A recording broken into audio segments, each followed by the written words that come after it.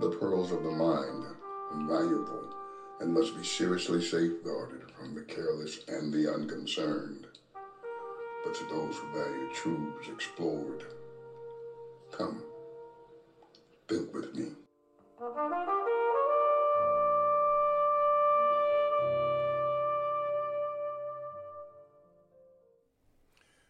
Well, I'm kind of doing this as a kind of sequel to Preachers Go Home, Please, you know. They went home. And the verdict was in.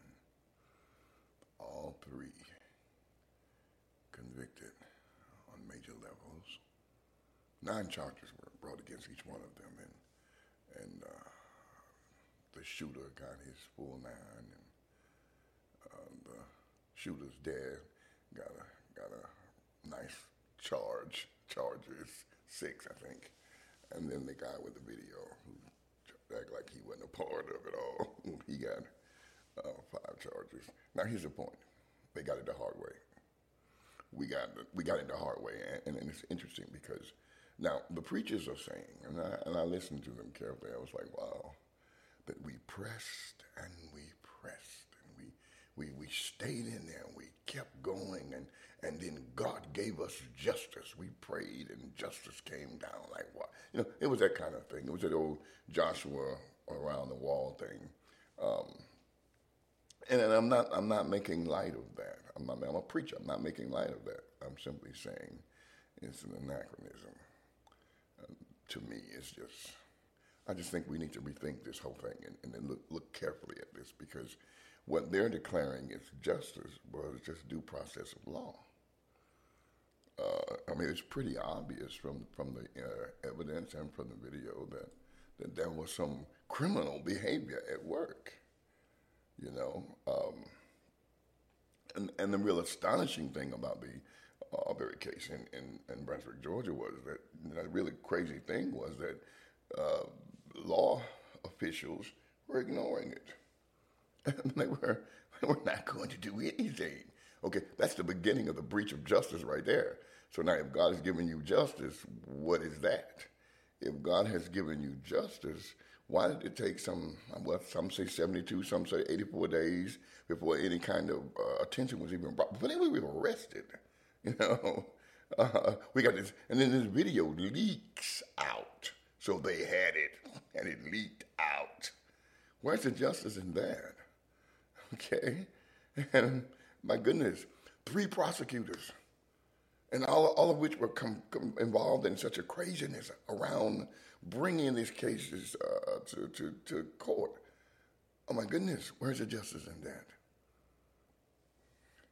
You know, it's interesting, but justice is more about like crimes being treated alike. You know, when we start thinking about justice, we got due process. Justice is a deeper matter.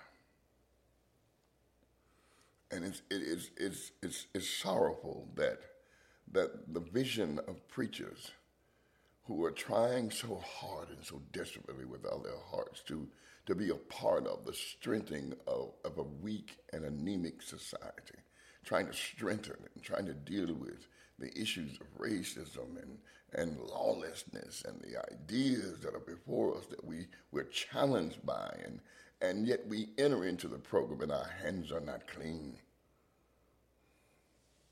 We enter into the program with agendas and we're saying they're not there and they're there.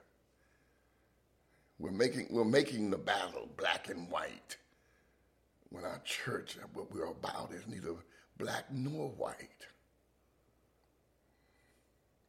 It's disturbing. We won't let the church be the church.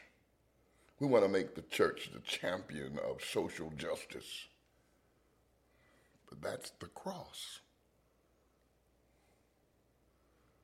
If we would preach Christ and live Christ, we could see the aftermath of Calvary at work in human society. That's the promise of the gospel. But we're not there. We're not looking at that. Martin King reminds us that the arc of the moral universe is long, but it bends towards justice. This is an argument that change takes time, but it does eventually happen. On the heels of faith, it does. And you can't legislate morality, folks. The justice we seek is at the table, one with the other. It's not going to fall down from heaven. You cannot surround the place of injustice and pop off the prayer that breaks the yoke, and here comes justice flowing down. Anachronic. This is not Joshua in the Battle of Jericho. This, my friend, is love in the aftermath of Calvary. Can the church be the church in the midst of a churchless consciousness? Well, the value of a human life is not worth much now. Truth? Truth be damned. If I can get you to believe what I believe and get you to think what I think, that's better than the truth. Honesty? It depends. What's the situation? Who's listening? How much honesty? And the church must stand as straight as the cross stood. Can we do that? We're proving that we can't. We're more politicians than we are preachers now, reverend doctors. And even the reverend doctor is not as legitimate as we would like to claim. I won't go there. Politics. It's not the answer. It might be a part of the solution, but it's certainly not the answer. And the strategy of human interaction, the strategy of community, has to have within it the formula of love. So that when we resist, it's in love. We cannot use our symbols and our pulpit and use them as weapons to fight people, to frighten people, to force people to think that we have some connection that we don't have because we're not connected to each other. You know what I'm saying? Listen to me carefully. You know, we can rally behind nice slogans. You know, we can say things like Black Lives Matter. It's not a statement about black people, but it's a manifestation of the black culture because we are targeted so. But what about the dude over there who is treated just as badly, if not worse?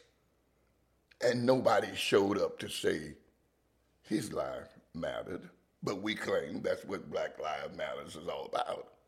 You got to do this thing with clean hands now. And let's not forget, everybody said the young man that was being confronted had his hands up, but nobody testified to that at the court. And the people who witnessed it, nobody walked into the courtroom and got on the witness stand and said that he had his hands up. Come on now, clean hands. King said that in a sermon he preached. The birth of a new nation. He talked about that if we're going to do nonviolent resistance, then nonviolent resistance must embrace clean hands. We can't be clever utilizing Christian symbols and Christian language and the church polity to fight civil matters. We have to have faith that transcends just our church consciousness, but it must follow us into our jobs and into our lives so that the brotherhood of men becomes our goal and not defeating white folks for power and control. And then we have to deal with the civil rights of other people as we fight for what we think is our own basis for civil rights resistance, civil rights advocacy. Listen to me carefully. Do it with clean hands.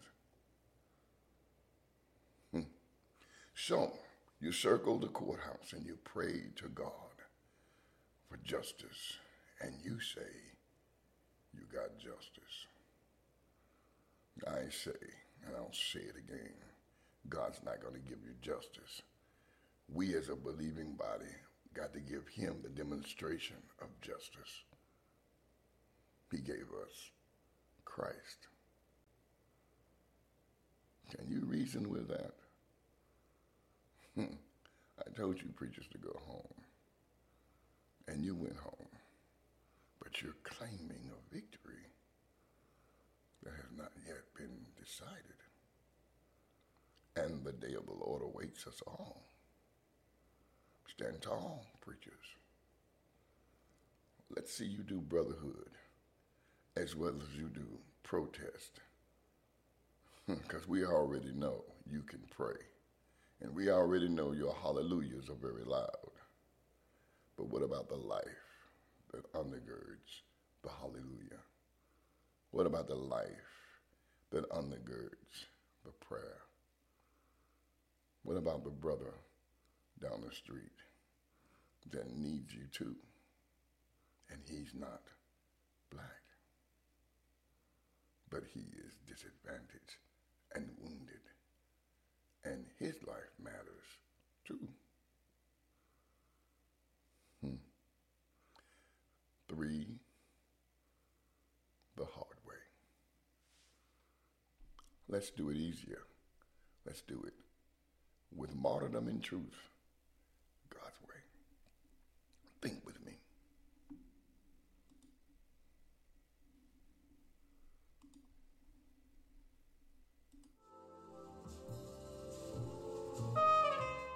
Our time is past and gone, but the journey moves on forward and upward towards him.